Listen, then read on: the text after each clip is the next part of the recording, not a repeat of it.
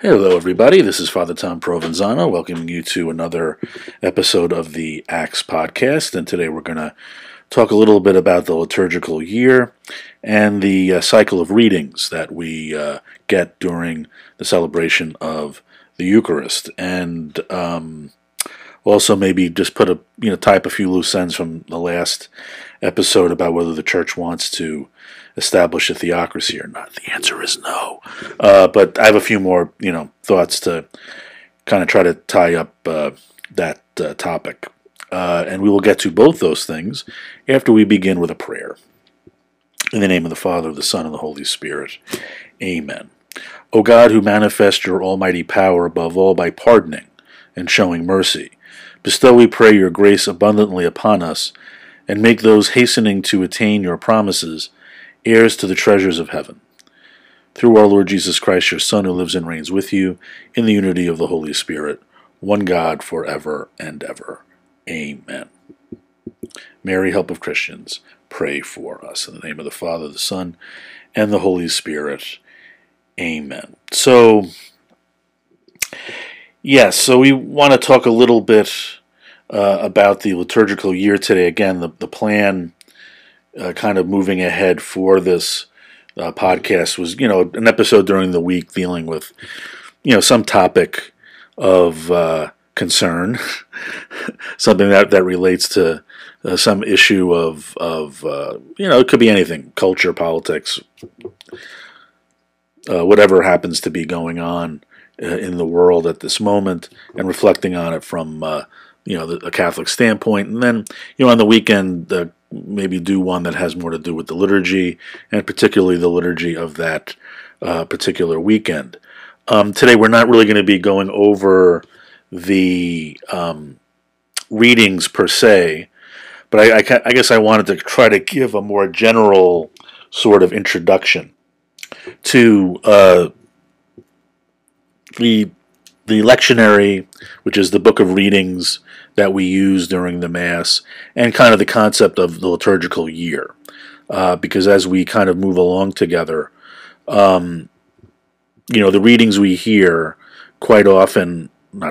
always have something to do with either the liturgical season that we're in, or if it's a special, let's say, feast day of a saint or our Blessed Mother. So the readings are chosen specifically to match up with those realities. So just to talk a little bit very briefly about the liturgical year. Basically, the Catholic Church has kind of divided up the year into different liturgical times or liturgical seasons. And in English, we tend to use the term season. In other languages, the term they use more is time.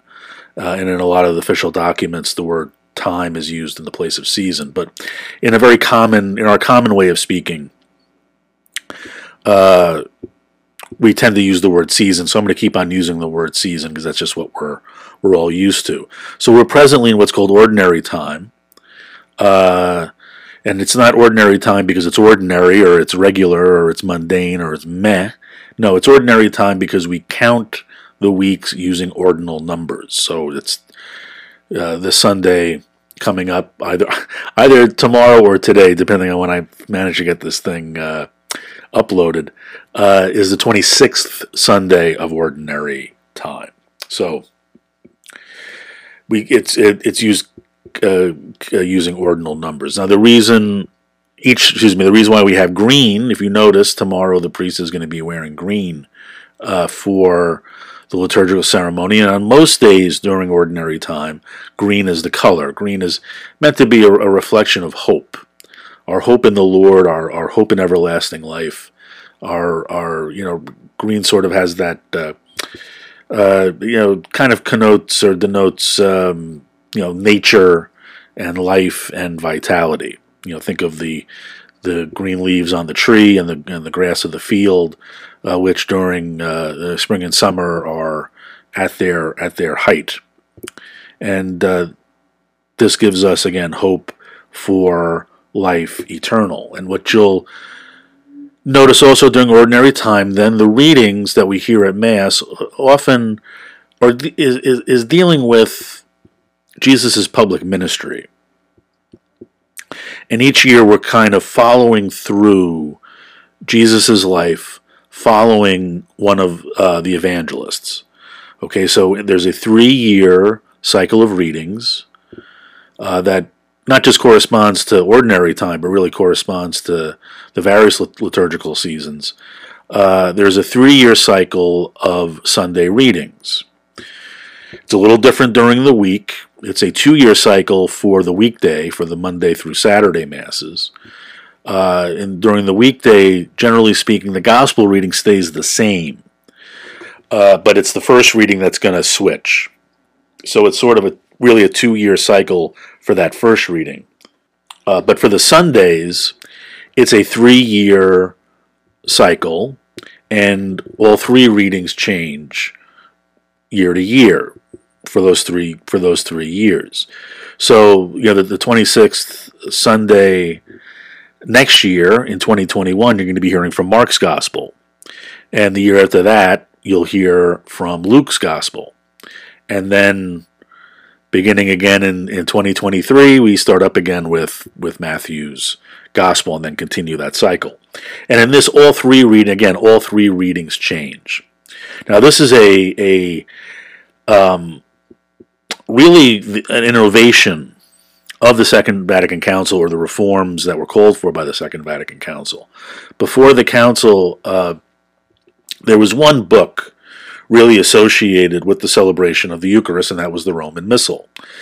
And that Roman Missal contained everything. It contained not just the prayers, like that prayer I proclaimed at the beginning, you might have picked up on, is a liturgical prayer. It's actually what we call the collect for the Mass for tomorrow, or for the 26th Sunday, depending on when you're listening to this.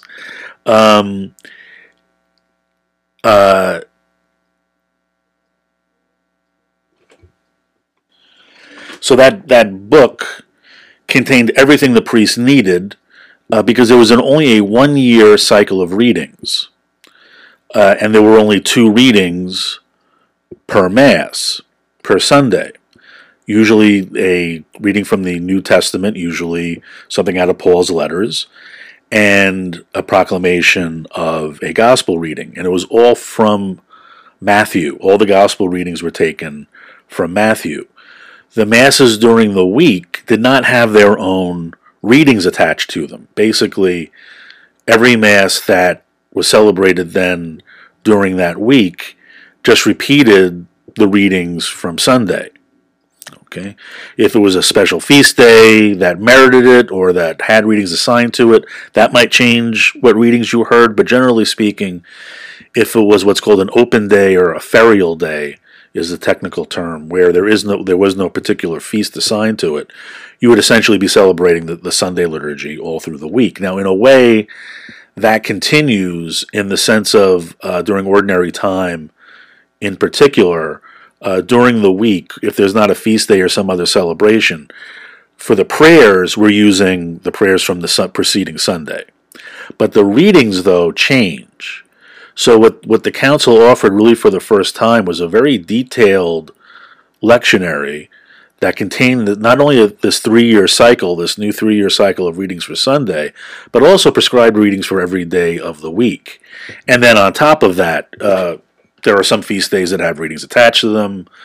There are optional, readings for, if a particular feast day is of special importance to a place, even if it's not, let's say, if it's not obligatory everywhere in the world, a particular community might want to celebrate it because it's special to them. There are readings that they can switch out.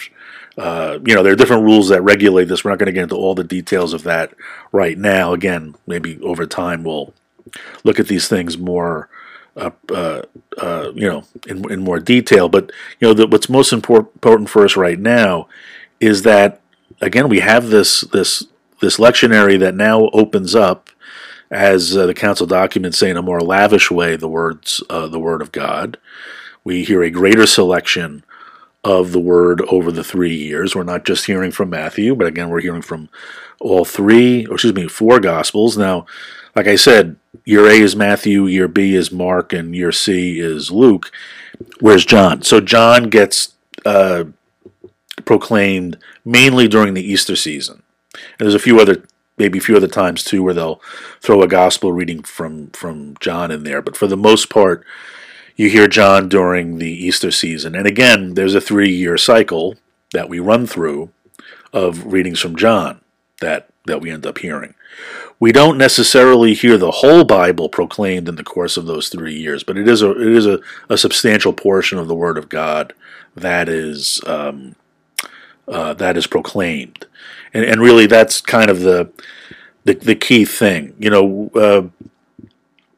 The Bible is very important. I mean, that's kind of an understatement, obviously, and certainly reading the Scripture personally and studying it and praying over it and allowing the Lord to speak to us through it is very important. Okay, I'm not downplaying that, but we say really the privileged place for hearing and responding to the Word of God is in the liturgy, is in the liturgical assembly.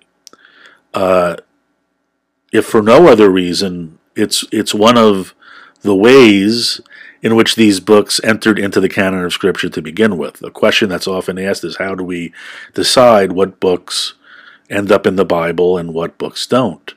And there were many criteria that went into it, but one of the criteria was this book used in the liturgical assembly, and not just in one place or in two places, but was it used and proclaimed in a widespread way among the Christian community during their liturgical assemblies?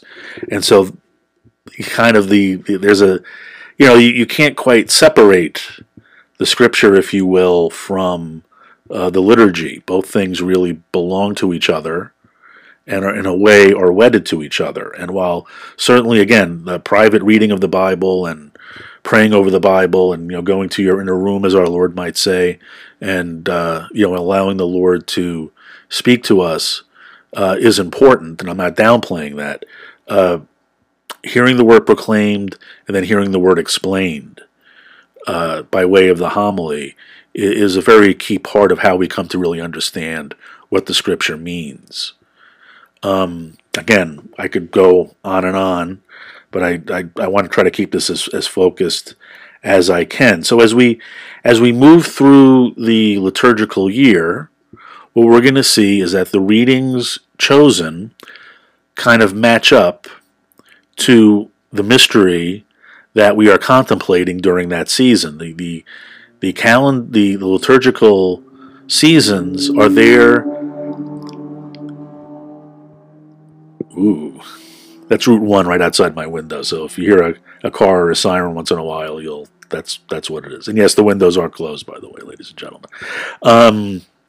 The liturgical year is a way of helping us enter more deeply into the mystery of Christ's life, death, and resurrection. Okay, and then each liturgical time or liturgical season accents a particular aspect of that mystery. So again, ordinary time, we focus in a more general way on our Lord's earthly mission and His preaching and the works that He performed. Advent, we normally think of it as a preparation for Christmas, but really it's in a more intense way meant to be a preparation for our Lord's second coming. Okay, Advent means arrival or coming or something coming into being. And what we are waiting for is not December 25th as our Lord's birthday so much as we are praying for the Lord's return, and that we be prepared for His return at the end of time. Christmas is a time when we are really called to again meditate more intensely on the incarnation, what the incarnation of our Lord means, and really what it means for us. Again, not just as an historical event, but in our living out today. What are the implications of God taking flesh, the Word taking flesh and living among us? What's the implication for us now living in the world? Lent is a time it was a time in the early church specifically of preparation for those who were going to receive baptism, and of kind of entering into the desert with the Lord in order to be purified so that then we could enter into that Paschal mystery in a direct way through the sacraments at Easter. So again, while Lent is we think of it as a time of preparation, maybe preparation for Easter. It's really a time for us, whether we have been baptized already as children or whether we are preparing ourselves to be baptized. It's a time in a way either to renew that baptismal commitment, to prepare ourselves to renew that baptismal commitment, or to receive and make that baptismal commitment for the first time. The Triduum, we don't normally think of the Triduum as a separate time, but it is. It's not Lent, nor is it Easter yet. It's its own distinct 3 days where, again, in a very particular way, we are remembering and in a way through ritual experiencing the Paschal mystery. But again, it's to remember what happened in the past, but it's also to renew how we live now in Christ, and in a way to renew within ourselves, the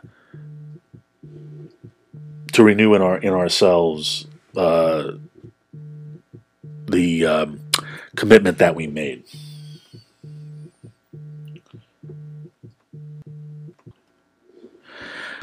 Easter, again, we are really contemplating the resurrection of our Lord. We are continuing sort of that journey after Easter and preparing ourselves for the coming of the Holy Spirit. Again, not in a literal way, the Holy Spirit's already here, but we contemplate things associated with the meaning of baptism and the presence of the Holy Spirit here in the world, as well as just extending that Easter joy, that celebration of our Lord's resurrection through time. And then we start up with ordinary time, which again is that sort of more general meditating on the life of Christ and his earthly ministry, and again what it means to us. So the readings for all those liturgical times are going to somehow line up and accentuate those themes that we're called to kind of meditate on more intensely, and those mysteries we're called to enter into. If you will notice, I am sure, as the readings go on between now and the end of the liturgical year. Now, the end of the liturgical year is in November, toward the end of November. November 29th is the first Sunday of Advent. Okay, and the week before is Christ the King, which is the last Sunday in ordinary time. As we move closer to Advent, and especially in the few weeks before Advent begins, we're going to have the readings focus us more on the end times. As we come to the end of the liturgical year, we contemplate more the end times and the final things, shall we say, the three last things, heaven, hell, and purgatory. Okay, and what those things mean, and what the implications of our Lord's second coming is going to mean. So that's sort of a bridge theme, because that's sort of there in those last few weeks of ordinary time, and they're actually continued during Advent, during the first few weeks of Advent as well. So that's what I would be looking out for as we move closer. Now, I'm not going to go into detail into the readings for this week, but we're in, again, the year A. We're still in year A. The first reading is going to come from Ezekiel, chapter 18. The psalm response is going to be taken from the 25th Psalm. Then in that second reading, that reading from St. Paul, it's from the Philippians 1-11. And then we hear Matthew 21, 28 to 32. Now I'm just going to kind of focus in on two things. The reading from Philippians. Now there's an option for a shorter version, or there's an option for the longer full version. I hope and pray that they read the full version. I'm not a big fan of the shorter options. because oftentimes what gets cut out to me are the most, the real meat of the reading. What can be sometimes I think the most important parts of the reading. They kind of leave in, maybe the introduction, but they kind of knock out the punchline in a way. And I understand there are reasons sometimes for why it is necessary, especially if it's a mass for children, or I've been involved with special, mass for children with special needs, and so obviously you're not trying to speed the mass through, but you are trying to, accommodate somewhat the mass to the attention spans of the either young people that are there, or in another case special needs people that are participating. But what's key about the Philippians is that that part that might get cut out is really the great hymn, if you will, that St. Paul is quoting. And I'm going to pull it up right now. I guess I will read it for you. Yes, so he starts out, brothers and sisters, if there's any encouragement in Christ, any solace in love, any participation in the Spirit, any compassion and mercy, complete my joy by being of the same mind, with the same love, united in heart, thinking one thing. Do not out of selfishness or out of vainglory, rather humbly regard others as more important than yourselves, each looking out not for his own interest, but also for those of others. Have in you the same attitude that is also in Christ Jesus. Now, the short version ends there, and that's not a bad lesson to learn, to be considerate of one another, to actually think of your brothers ahead of the needs of your brothers ahead of thinking of yourself. But what gets cut out though is what is really a great hymn that St. Paul, or what Scripture scholars believe is a hymn, that an early Christian hymn that Paul is kind of using to remind the Philippians of who Christ really is.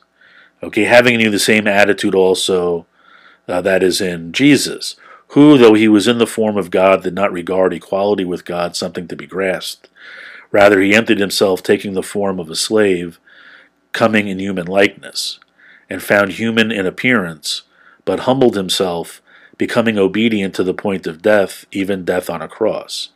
Because of this, God highly exalted him, and bestowed on him the name which is above every other name, that at the name of Jesus every knee should bend, of those in heaven and on the earth and under the earth, and every tongue profess that Jesus Christ is Lord, to the glory of God the Father.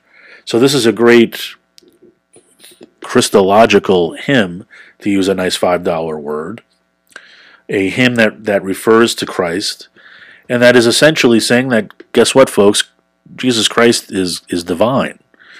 Jesus was and is divine, and he humbled himself to take flesh and to live among us in the appearance of an ordinary human being. And even though we say Jesus did have a human nature, he shared in our humanity in all ways. He, though, is a divine person.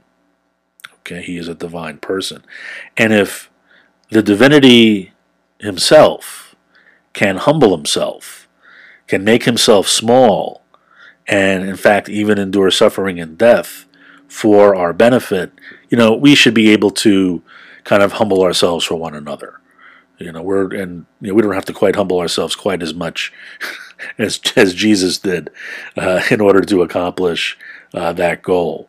So I hope and pray that they actually proclaim the entire reading and not just the first part. Now, and just when we're looking at the gospel reading from Matthew, what I really just want to point you to is that this follows. If you remember last week, Jesus was giving us the parable of the vineyard and the workers and those who came later who got paid the same as the workers who were there all day, and how the grumbling, and in order to kind of tell us that whether we have been following Christ for a long time or have only been following Christ for a short time, that is not how God looks at who the greatest and who the smallest is in the kingdom. That when you're in the community of Christ, you're in the community of Christ. When you've been baptized into His body and gone out into His vineyard in order to do His work, whether you've just been out there a short time or been out there for your whole life, whether you're a cradle Catholic or whether you're someone who came into the fold later on in life, there is no advantage for one or the other. Each is going to receive the same kind of recompense from our Lord when that time comes. This reading kind of piggybacks on it a little bit. In this case, Jesus is talking about two sons. One is, again, given the order to go by his father into the vineyard to work. He says yes initially, but doesn't go. And the other is told to go. He says, no, I will not, but eventually he thinks the better of it and goes out. And Jesus is saying, well, who really did the Father's will? Okay, is it the one who just spoke with his mouth but didn't follow through? Or is it the one who was reluctant at first but then finally accepted? Now, if we're going to really interpret the Scripture, we always have to understand context. Context is very important. And what we need to understand here is that Jesus, at this point, is in Jerusalem. Okay, last week when Jesus was offering that parable, he was still on the road. Okay, and he was at a point where he was explaining to his apostles and disciples the nature of the kingdom of God. And he was offering these parables, talking about what the nature of the kingdom of God was like. Here, he is in Jerusalem already. It's already Holy Week, essentially. And now he is entering into controversies with the scribes and Pharisees. And basically these words are being directed toward the chief priests and the elders of the people, as the beginning of the passage describes it, because he's going head to head now. He has had his triumphant entry, and the scribes and Pharisees and all the leaders have seen this, and they're beginning to get a little nervous. He's actually already cleansed the temple as well, and so yeah. And people are beginning to wonder what's going on here. Who is this man, and what gives him this authority to do this? And so he's kind of So this reading is being given in the context of conflict and of already having entered into Jerusalem. Now you might be asking yourself, why did we skip? Why is it that why didn't we hear about why haven't we had these intervening passages? Well, the reason is that, again, the liturgy. We hear the reading of the entry in Jerusalem on Palm Sunday. Okay, and we hear the cleansing of the temple at another point. I don't remember which time exactly, which Sunday exactly we hear that reading. But in a way, we've heard those readings already. If we've been following through going to Mass, and I know that this is an unusual year, so most of us have not been able to, but if we've been able to follow at least the live streams going through, we know that we've heard those readings already. So the liturgy is not going to repeat them. So they're going to kind of skip that part in a way because we've already heard it in the context of the Lenten season, in the context of the Lenten season.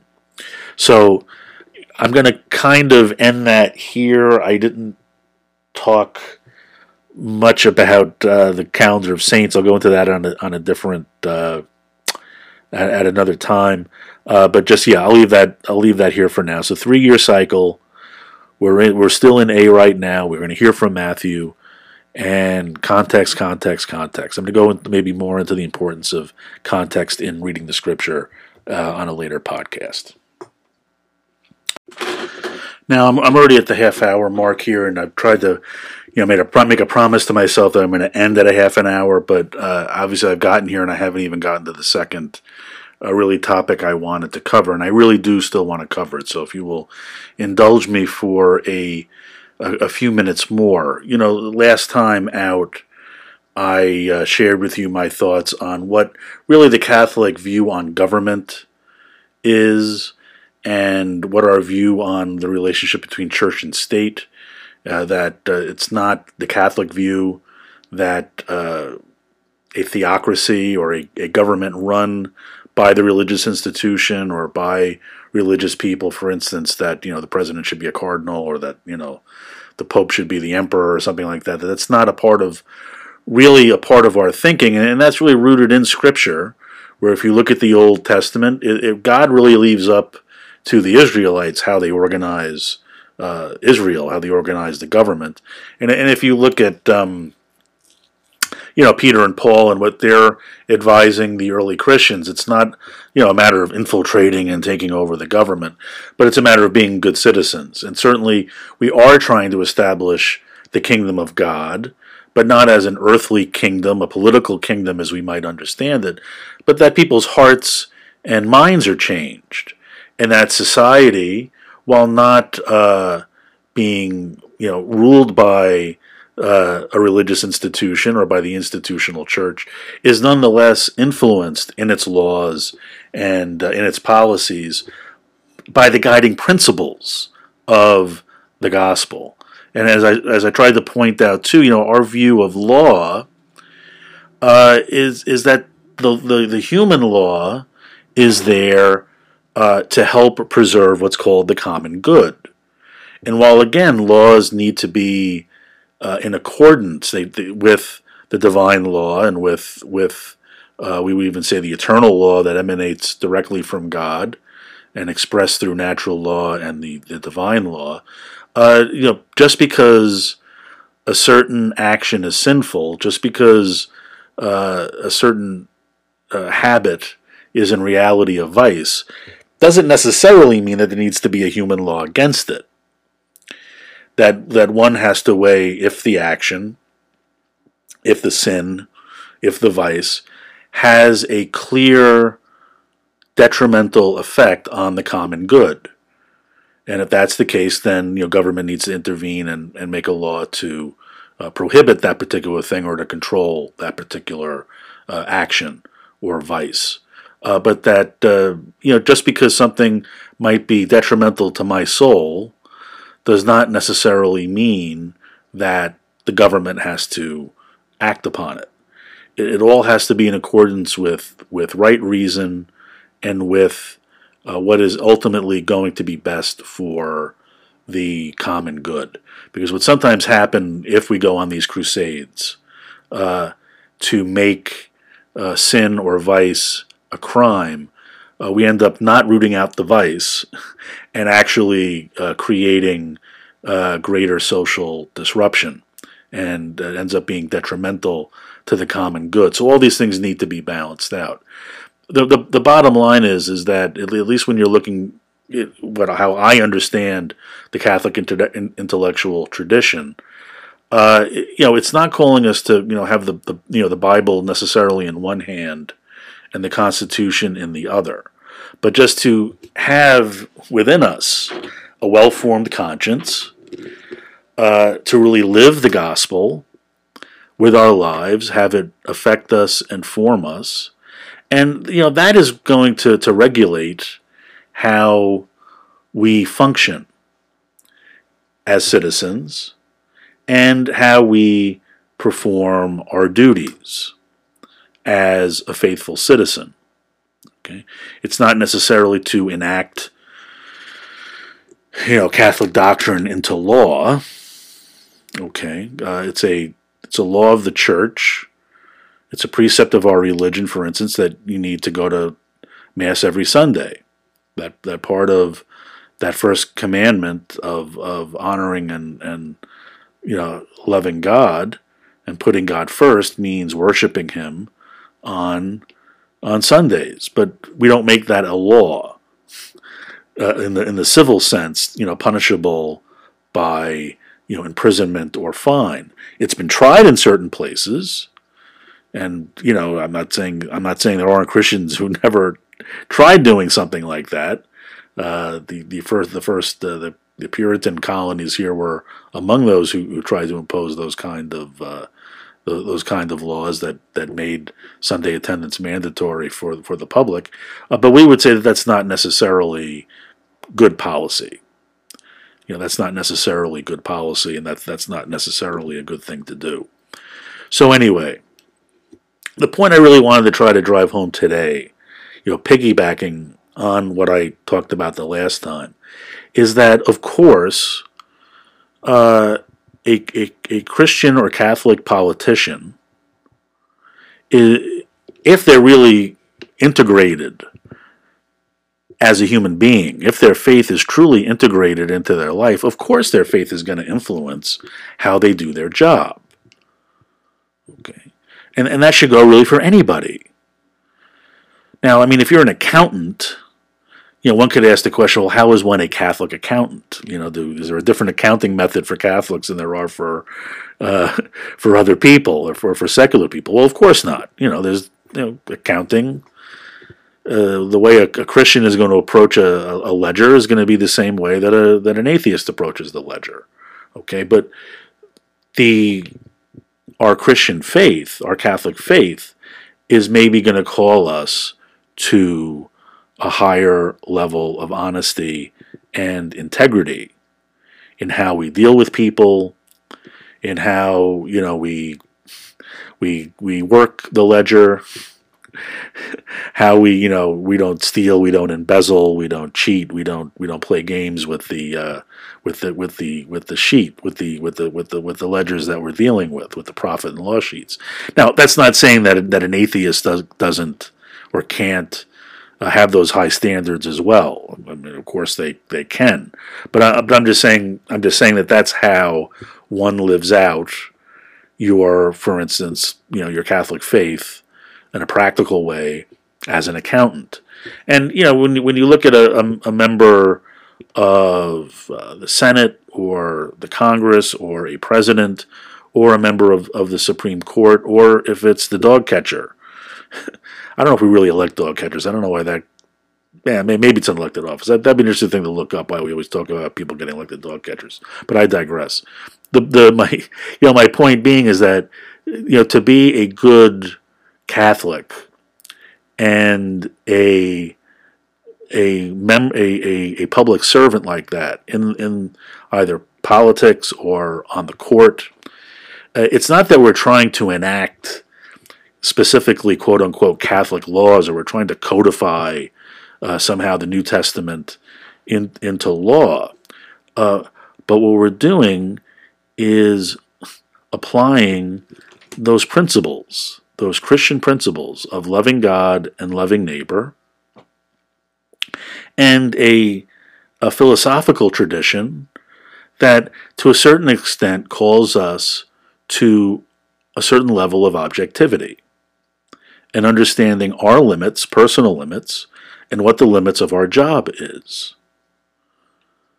And applying those limits and respecting the fact that, for instance, there are human laws, and your job as a legislator or as a judge is either to enact human laws or to judge the constitutionality of those laws. And for a judge, the Constitution is the measure, okay, not the New Testament. What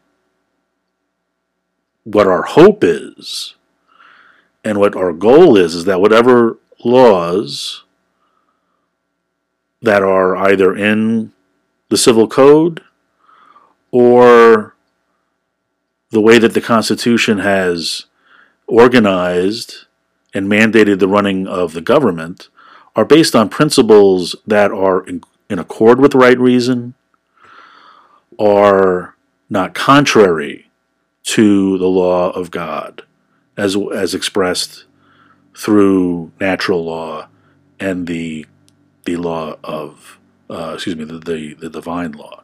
It doesn't necessarily mean that, again, that we're imposing the Bible, where we're taking scripture passages from the Torah and enshrining them in civil law. That's not what it means. But it means recognizing limits, recognizing our limits as human beings, that there is a reality bigger than us that we are responsible to, and that we are accountable to, and that there are values that are bigger than us. And we are limited in what we can do by, yes, even the human laws that have been passed. And it's not for a judge to, it's the judge's job in the case of a Supreme Court justice to judge the law, but it's to judge the law based on the Constitution, not to base the law judged on his or her personal whim. That this is a controversial thing to say, in past ages it wouldn't be. Today it is. We live in an age that is dominated by secularism and by what's called subjectivism. Okay, that everything is relative. That there is no external truth outside of myself. That I am the one who defines right and wrong, and that there is no external judge and no external standard by which I need to conform to. I don't know that most of us understand really how dangerous this is, and how a society that really bases itself on this idea is really not long for existence. And I'm not trying to be overly dramatic, but it's the truth. If we make reality, if we make the truth so subjective that it is entirely based on strictly my own whims, then I don't know how we live together in civil society. And if everything gets reduced to the exercise of our wills, that he or she with the strongest will is the one that wins, then there is no reason anymore. Never mind faith, hope, and charity, but reason gets thrown out of the window as well, because it's our will above everything else, and that is dangerous. That is dangerous for us as a society, and it's dangerous for us as individuals. And so, when I said at the end of the last podcast that I would rather have someone influenced by Thomas Aquinas on the court than I would influenced by Friedrich Nietzsche, well, that's exactly what I meant. Okay, I am not presenting myself as an expert on Nietzsche or on his philosophy, but I do know that he very much believed that, yes, we had come to a point in history where God was dead. He famously proclaimed the death of God. He wasn't so much, even though he was an atheist, he wasn't so much speaking of God as being alive or dead in a literal way, but he was talking about the influence that God and that Christianity had on society.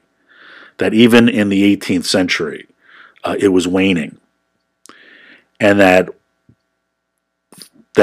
any appeal to an outside authority, to an outside moral authority, to an objective moral authority was now passé. It was now for each of us to create the new reality, based on our own will to power.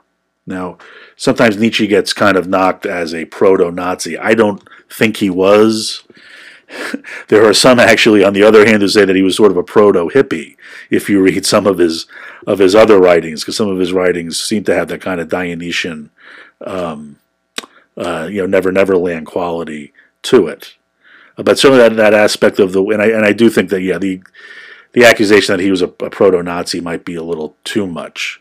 But certainly he saw and he understood what the death of God meant, and what the creation of a new order based on a totally subjective reality was going to mean. He sort of understood that the 20th century was going to be a very destructive century, that you don't tear down the old to build up the new without